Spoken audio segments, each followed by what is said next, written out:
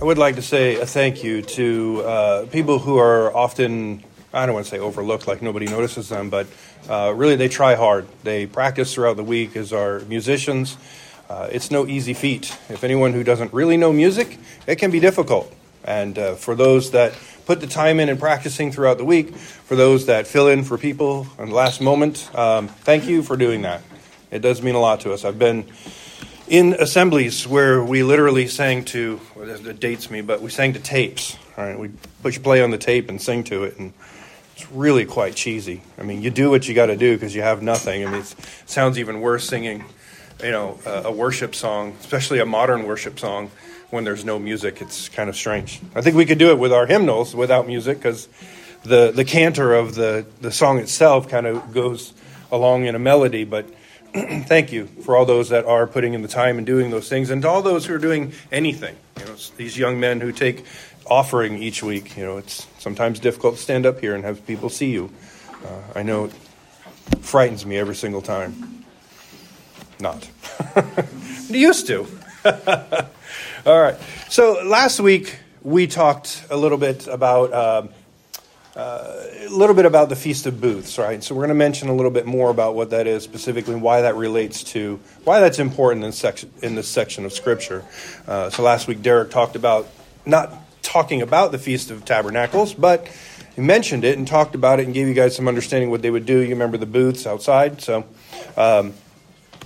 as we enjoy this life of sanctification, and granted, I'm not saying we are sanctified, we're there, we've made it, right? But there are still many things in our lives that we used to do, that we no longer have the desire to do, because the Holy Spirit has granted us the power over those things.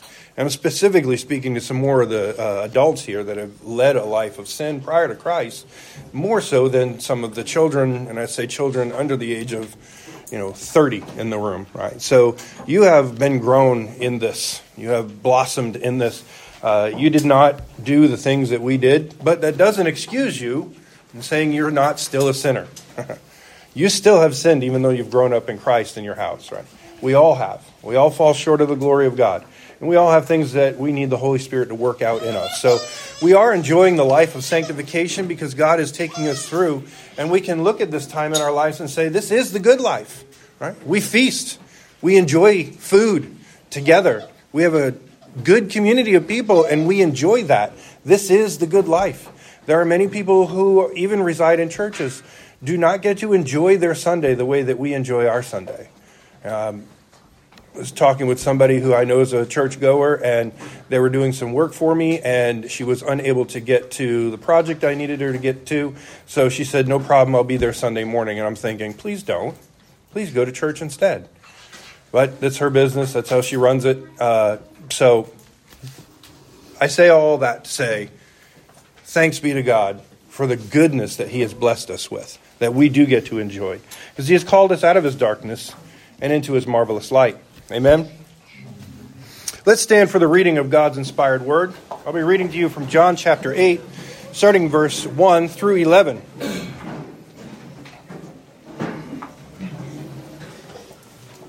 But Jesus went to the Mount of Olives. Early in the morning, He came again to the temple. All the people came to Him and sat down, and He taught them.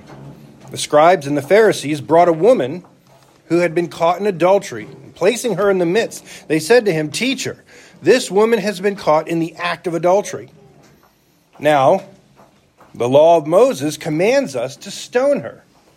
So, what do you say? They said this to test Him, that they might have some charge to bring against Him. Jesus bent down, and with His finger He wrote in the ground. As they continued to ask Him, He stood up and said to them, Let him who is without sin among you be the first to throw the stone at her. Once more He bent down and wrote on the ground. But when they heard it, they went away, one by one, beginning with the older ones. Jesus was left alone with the woman standing before Him. Jesus stood up and said to her, Woman, where are they? Has no one condemned you? She said, No one, Lord. And Jesus said, "Neither do I condemn you. Go, and from now on sin no more." This is the inspired word of our God. You may be seated.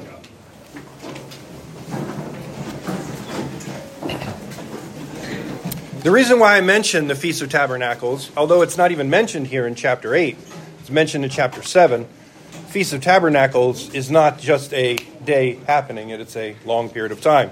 It's important to keep in mind that last week's scripture that we read and what it opens up with, it was the time of the Feast of Tabernacles, also known as the Feast of Booths. This feast would last for 8 days. So it wasn't just a little blip. It wasn't like a birthday. It's one day we celebrate and that's all done the next day. Move on. This is 8 days of feasting and celebrating. The Feast of Tabernacles during Jesus' time was full of pageantry and it was fueled with great expectation. It was known as the season of our rejoicing. It's for the Jews. Okay? Because the Jewish people believed that the promise of the Messianic kingdom actually would be fulfilled during this time. Throughout their prophecies, they believed that Jesus, the Messiah, who we know as Jesus, the Messiah would come during the time of the Feast of Tabernacles. Okay? It actually has another name. You'll see it on your calendars as the feast, also known as Sukkot. Okay? It marked the end of the religious calendar year, and it started with spring in Passover. God's grand work, which began with Passover, and its redemption story culminated with Sukkot at the end of the theme of restoration. It was the seventh and final God-ordained observance, as recorded in Leviticus 23. It's also the third and final annual feast which required Jewish men to make the pilgrimage to Jerusalem. So there was a lot of people there again. If you guys remember the feeding of 5,000 men, it wasn't just 5,000 men. It was their women and their children that were also there with them. And it totaled roughly around 20 to 25,000 people at that time. So this is one of the 3 times that people would make the pilgrimage to Jerusalem. So there's a lot of people there at this time. There's going to be a huge crowd that witnessed this adulterous woman. So the Bible says that during the times of Sukkot, I don't want to keep saying the Feast of Tabernacles, Feast of Booths. So we're just going to go with Sukkot. When I say Sukkot, I want you to understand what I'm talking about, okay? It was a fascinating time. God commanded the people to build temporary booths on their property, as Derek said last week. They were kind of like our children's playhouses, but a little bit bigger. Right? And then they would go, the whole family would go into this temporary booth, and it was highly decorated. It was a time of celebration. There was a lot going on for the family to remember this particular time. This was to be in remembrance of the time when the people roamed in the wilderness for 40 years. They had temporary housing. They had tents in which they dwelled in as they moved as nomadic people. This dates back to that. This is why they had temporary booths in their backyards in this celebration. It was a jubilant celebration for 7 days. The first day and the 8th day, which was added to the end of the week, were considered Sabbaths. At the temple, priests would sacrifice, and they would scurry around at the great altar, offering very special sacrifices that could be found in Leviticus 23 and Numbers 29. It was the final Sukkot celebration while on earth that Jesus offered a fulfillment to the anticipating yearning. You remember, they were anticipating the Messianic kingdom to start during this particular feast. Whatever point in history, doesn't mean this particular one during this year, but they were knowing and understanding that the Messianic kingdom would start during the Feast of Tabernacles. Jesus fulfilled it by offering refreshment, which was a prophecy. And that's found in John 7:37. He fulfilled it with rejoicing, found in John 8:12. And he fulfilled it with rest, found in John 9:14. Throughout the feast, the priest would light giant menorahs. They were huge lamps. Anybody, raise your hand if you know what a menorah looks like. Okay? Single stem, many branches that come out. There's actually 7 lamps on there. Or I call them lamps. They're little dishes filled with oil that would be lit. Giant menorahs. This was in the temple. They resided in the court of women. You have the temple. If you remember, you have the Holy of Holies, the curtain. Then you have the holy place, which has the showbread, the menorah, and the altar of incense. Just outside of that, outside of the tent, outside of the temple. And then you had the brazen laver. Outside of that is where the men of Israel would gather. Outside of that is where the women would gather. And then outside of that is where the Gentiles would gather. So they didn't have everybody all mixed in together. But Jesus was specifically teaching in the court of women at this time, also known as the treasury court. This is where they had the giant menorahs. Some sources say that the menorahs would range 40 feet tall. That's how large they were. And they were able to light up the entire Temple Mount at night. If you can imagine the profound and thrilling effect that this would have had on the people. They didn't have street lights. There was no light pollution like we see. We can see Grove City in the distance when we look up from our backyards. You guys, I'm sure, can see Columbus from yours. Just light pollution, that pale haze in the sky. There's no darkness of space. They didn't have that.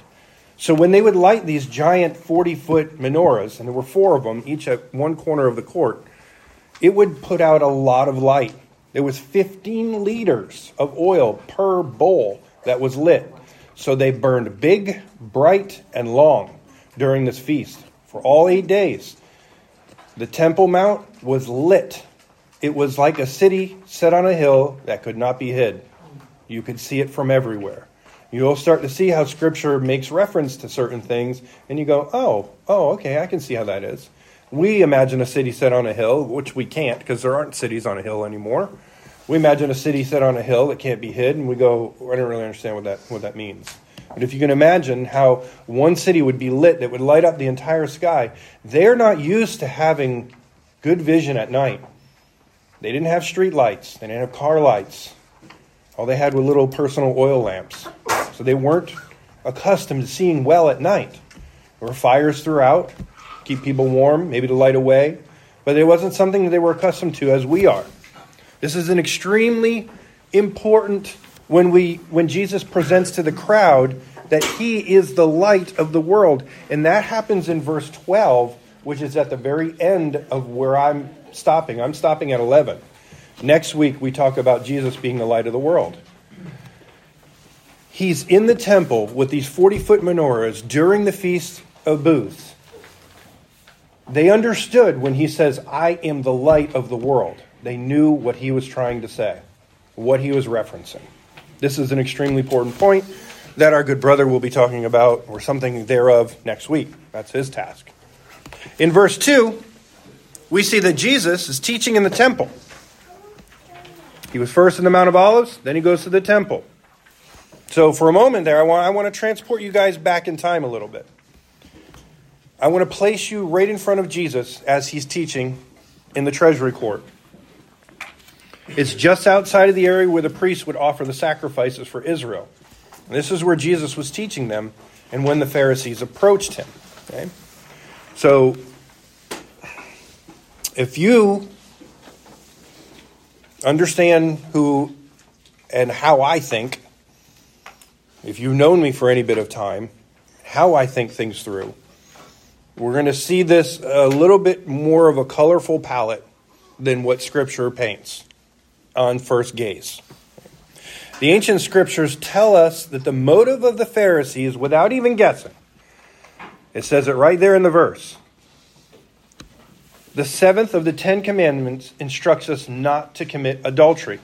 In Leviticus 20:10, it says, if a man commits adultery with the wife of his neighbor, both the adulterer and the adulteress shall surely be put to death. This is a command by Moses, who heard it from God. This is God's law. We don't have this law anymore. The courts are very lenient with adultery. They really don't care. We do not have a moral court anymore. They are a court that simply tries to find what's best for the situations, usually what's best for the children involved. So, there's no question. This woman was guilty under the law. No one performed the sin of assumption here. There was no he said, she said. No one accused her of adultery. She was literally caught in the actual act while it was happening. She was caught red-handed. Her penalty was death. Now, at this time, it was illegal for the Jews to enact the death penalty unless it was approved by the Roman prefect. Jesus is now in a rock and a hard spot situation.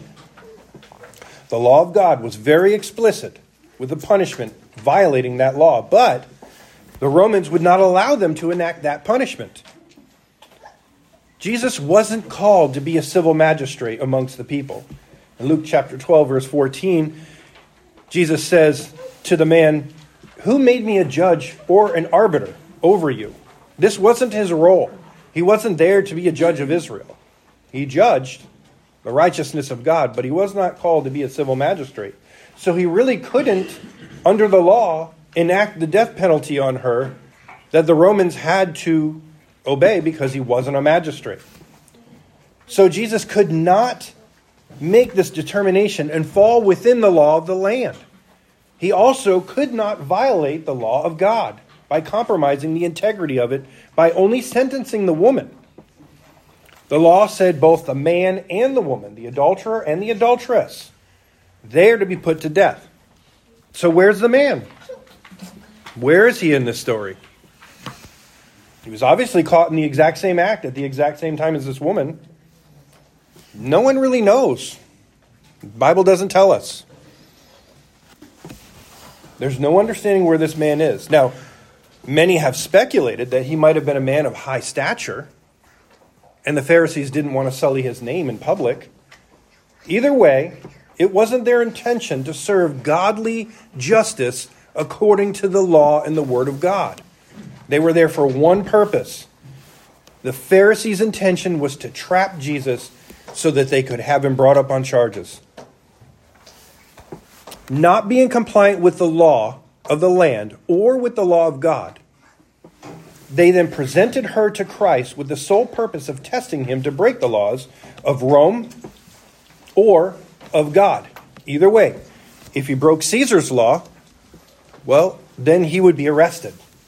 If he said put her to death, because that's what the law says, he would then be arrested for going against the law of Caesar. And if he said, well, let's not do that, because he was afraid to be arrested, well, then he compromises the integrity of the law of God, and the Pharisees would discredit him amongst the people. So either way, he's caught between this rock and a hard spot. We've seen Christ do very similar things in times past. We've also seen great judges, kings, reminded of Solomon, how the dispute of this child, who this child belongs to, this woman or this woman, he said, well, I'll make it easy for you. Cut the child in half, you can both have a slice of him. And the real mother's like, no, let the child go with the fake mom. He was using wisdom. And Solomon gave the child with the real mom because he realized real quick who the real mother was from the answers in which they gave him. Christ does a thing here like that. At this time, we see that our Lord in verse 6, bending low to the ground, he writes in the sand something with his finger. He stands up and says, let him who is without sin cast the first stone.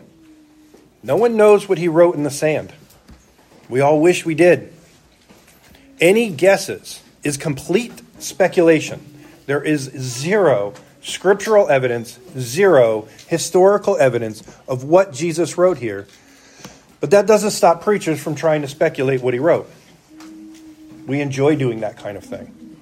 We like to make up stuff. Specifically, make up stuff that's within the confines of the word. That's really important, okay? We don't want to just make stuff up for nothing, okay? So today I'm also going to take a stab at it too. So I beg your pardon if you're like, that's just a bunch of hogwash. That's okay. You can think that. This is what I think. This is my personal opinion. And why I think that, I'll just tell you. But again, it doesn't mean that I could ever be right because I don't know. It just kind of fits a narrative logical situation that I would see within my own head. So again, it's all just speculation. Once again, second time, he bends down to write in the sand. So, like I said earlier, if you know me at all, I tend to think through a text. the meaning, the depth behind it, the people, the places, the things that are going on, the time period in which history, in which this is taking place. This is what I do. This is how my mind thinks. I go, why? I might be just because I'm the skeptic all the time. Why? Why? Why this? Why that? Why did Jesus write in the sand? If he's in the temple doesn't have sandy floor. It's a mosaic tile. So where's the sand come into place? Let's figure that out. Right? So my head goes in strange places sometimes. So bear with me as I go strange this morning, okay? So he bends down and writes this. He does it for the second time. And then it's important for us to see from different angles, because we don't have a lot here in Scripture. We don't have the story that's repeated in multiple accounts. Actually, many scholars say that this story, and it's not made up. The story actually happened. It has apostolic authority. But this story never appeared in the family of scrolls in papyrus script in which they found.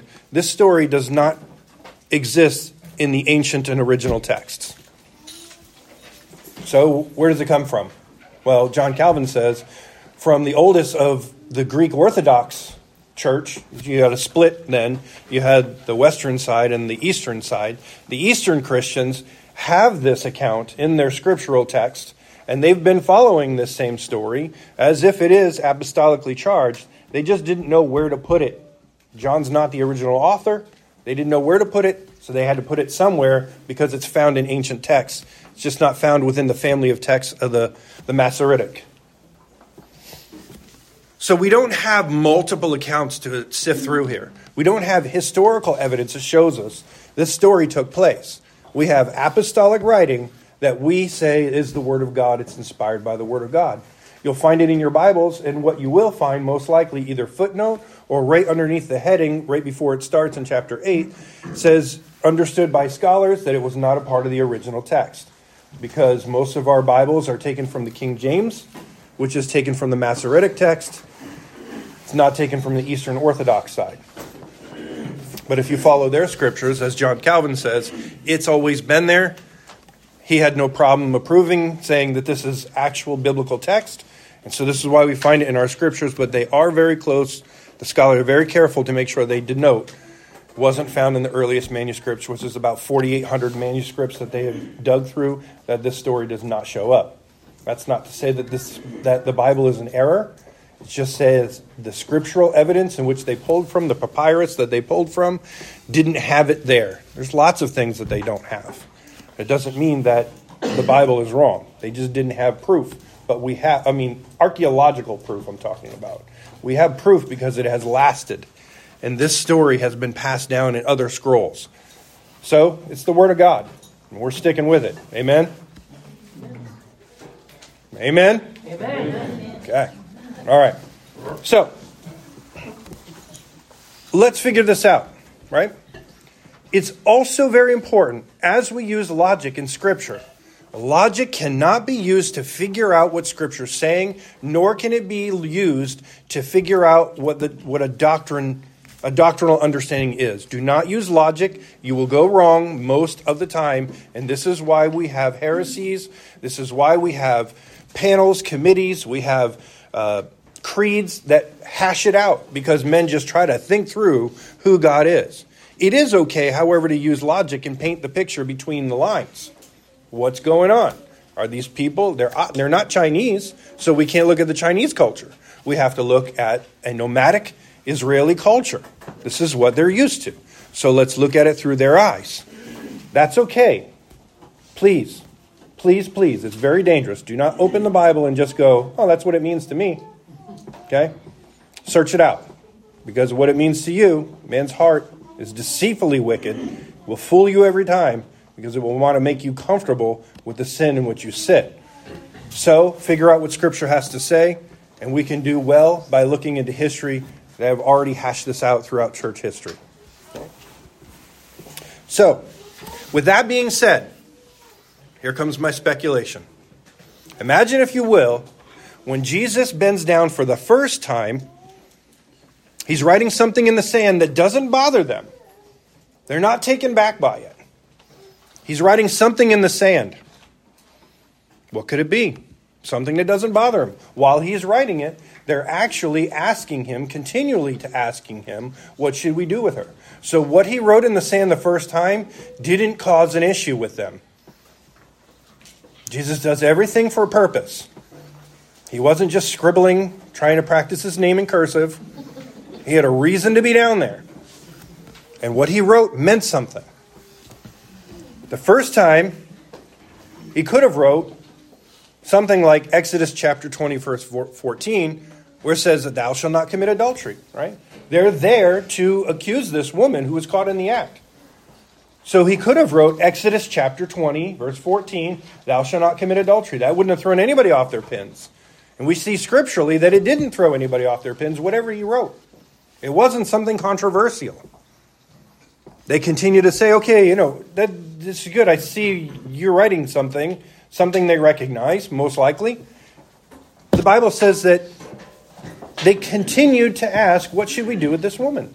There was no pulling out of the hair at this moment. There was no renting of the cloth because he just said something that was so sacrilegious and blasphemous to God. I say said, but wrote in the sand, right? So, maybe they had no problem with the first thing that he wrote. He then stood up and said, after writing this thing, that I'm speculating could be the seventh of the 10 Commandments, not to commit adultery. He then stands up, looks them all in the eye, says, he who is without sin, let him be the first one to cast the stone, to kill her. She was to be killed by stoning. Rocks hurled at her body, at her head. A brutal, bludgeoning death. Not clean. Very painful. This was her punishment. This was right. This was proper under the law of God. So he tells them all, okay, rock in the hard spot place. I say, the first person who can throw the stone at her and start throwing, let that be the person who's without sin. Then he bends down a second time. Okay? He bends down a second time and he writes in the sand again. Here, they're pierced in the heart. Then they begin to drop their stones one by one, starting with the oldest. Now, R.C. Sproul does some speculating as well. He says that possibly, while looking at the oldest man, the second time he bends down, he writes the name Shirley. Looking at another one, he writes embezzlement. Looking at the next, he's writing drunkenness. It was in that moment that they started to drop their stones, the Bible says, one by one, starting with the oldest. Something he wrote in the sand the second time is what really pierced them in the heart. It wasn't what he said. Him who is without sin, let him be the first to cast a stone. These guys are already riled up. They're looking for blood. They want to kill this woman. More importantly, they want to trap Jesus. But they're looking to kill her. They already have stones in their hands. The Bible says that they dropped them. If they had nothing to drop, they wouldn't have to reference, they dropped them. They already had stones in their hand ready to kill her with a bludgeoning, cruel, painful death to watch her suffer while they essentially beat her into lifelessness with stones, rocks, jagged, not smooth. Horrible way to die. Whatever he wrote in the sand the second time, that's when they begin to drop their stones one by one. R.C. Sproul Sr. speculates that because he knew the heart and the mind of every man there, he was able to address their specific sins. Now, we don't know for sure. What we do know is that Scripture says, when he began to write again, and he wrote in the sand, after saying, he who is without sin, let him cast the first stone, they saw what he was writing. That's when they were pierced in the heart and began to drop their stones, starting at the oldest, working their way down. Why the oldest? Probably because he knows better. Some of you older folks, you've been around longer. You understand. You understand just how dirty you can be. Younger folk, I'd say I'm not even there anymore. Younger folk, you think you're on top of the world. You can't be hurt. You're going to die. You got so long to go before you die. Right? So your mind is not wrapped around the finiteness of your life. But when you're 75, you start thinking, any moment now, it's around the bend, and you've lived life a lot longer, you've done a lot more sins than somebody who's 13. So when the Bible says the oldest drops the stone first, that's because he knows better. Shirley, I remember Shirley. Oh my gosh. I can't believe he just looked right at me and said, Shirley. I knew what I did. It doesn't have to be Shirley. It could be anything. Something pierced him. It's just speculation because we don't know. But oh, what a story that is, right? Christ knew something. He knew enough to say something that pierced them in the hearts. Another point of interest that the role of the Messiah was to reconcile man back to God. His duties were to cause man to look to God for all their needs once again as he did in the garden. He was to return man back to God and point man Godward. That was the duty of the Messiah. So I started thinking, why sand? Why the finger? What is the finger? Why writing with the finger? What does that have to do with anything? There were only 2 times in all of Scripture that a finger is used to write. The finger of God wrote the 10 Commandments on the tablet, Mount Sinai, for Moses. He wrote the 10 Commandments for our instruction of how to live for him. The second time, the hand of God wrote on the wall of King Belshazzar when Daniel had to interpret. What does this mean? Because none of his wise men and sages could figure that out. They called Daniel out of the prison to interpret what this inscription was on the wall. I won't even begin to try to pronounce it. Just know it's there. You know the story, hopefully, right? Raise your hand if you don't know the story. I will not be going through the story. You can ask your parents to go through it with you. Okay. So, the handwriting on the wall. What does it mean when it was interpreted? And it was said to the king of Chaldeans. It says that your kingdom has been found guilty of sin, and your kingdom is now finished and will be divided and handed over to the Medes and the Persians. That night, the king dies. Daniel's elevated as one of the rulers of the Medo-Persian Empire. Just over 100 years after this event, the entire Jewish race is saved from annihilation when the young lady goes into the court of the king and bows before him with the information that his right-hand man was trying to slaughter every Jew in existence. Today, the Jewish people celebrate Esther because of what she did. She did it 100 years after the kingdom had been handed over to the Persians. She went to a Persian king and begged that the lives of all of the Jews would be spared. And it was. It's a great lesson that we see. The finger of God gives instruction. The finger of God wrote a prophecy that had to happen in order for the Messiah to come from a lineage of people that still existed. If had they been wiped out, there would not have been a Messiah. Providence of God, sure there would have been. But go with me on this trick. Okay. So, it was something convicting that he wrote in the sand a second time. Maybe it was something referencing back to the 10 Commandments the first time. Maybe it was something referencing Daniel's inscription Maybe it was referencing both. We don't really know. But I find it interesting that Jesus bent down and wrote with his finger. In verse 10, Jesus rises up from what he wrote and asked her, "Where are your accusers?" He was the only one there.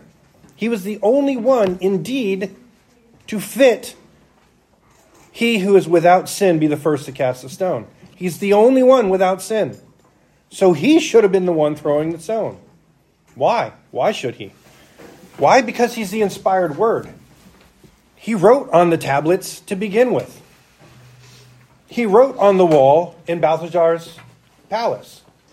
The deity of Christ, the second person of the Trinity, was there present when writing with a finger. And he chooses to write with a finger again. And he's the only one, being the inspired word, who has the right and the responsibility to throw the stone to kill her. Because it was his law that he was fulfilling and upholding. But we see that his choice was something different. Jesus asked her, "Has anyone pronounced a sentence upon you today?" She answers him and says, "No." Jesus says, "Neither do I. So go and sin no more." In saying go and sin no more, Jesus is not speaking go and be sinlessly perfected. He was warning her against returning to the lifestyle of sinful choices. His words were both merciful and they demanded holiness. With forgiveness comes the expectations that we will not continue in the same path of rebelliousness. Those who know God's love will naturally want to obey him. It should be the goal of every Christian to sin no more. Although we recognize that while we're yet in this flesh, we will stumble. God's desires for each of us is to be holy as he is holy. We still sin, but sin is no longer the lifestyle that we choose. We choose him. We're not getting into the freedom of will. We're not talking about that. I'm saying every day we get up, we choose another day that we are going to live for him.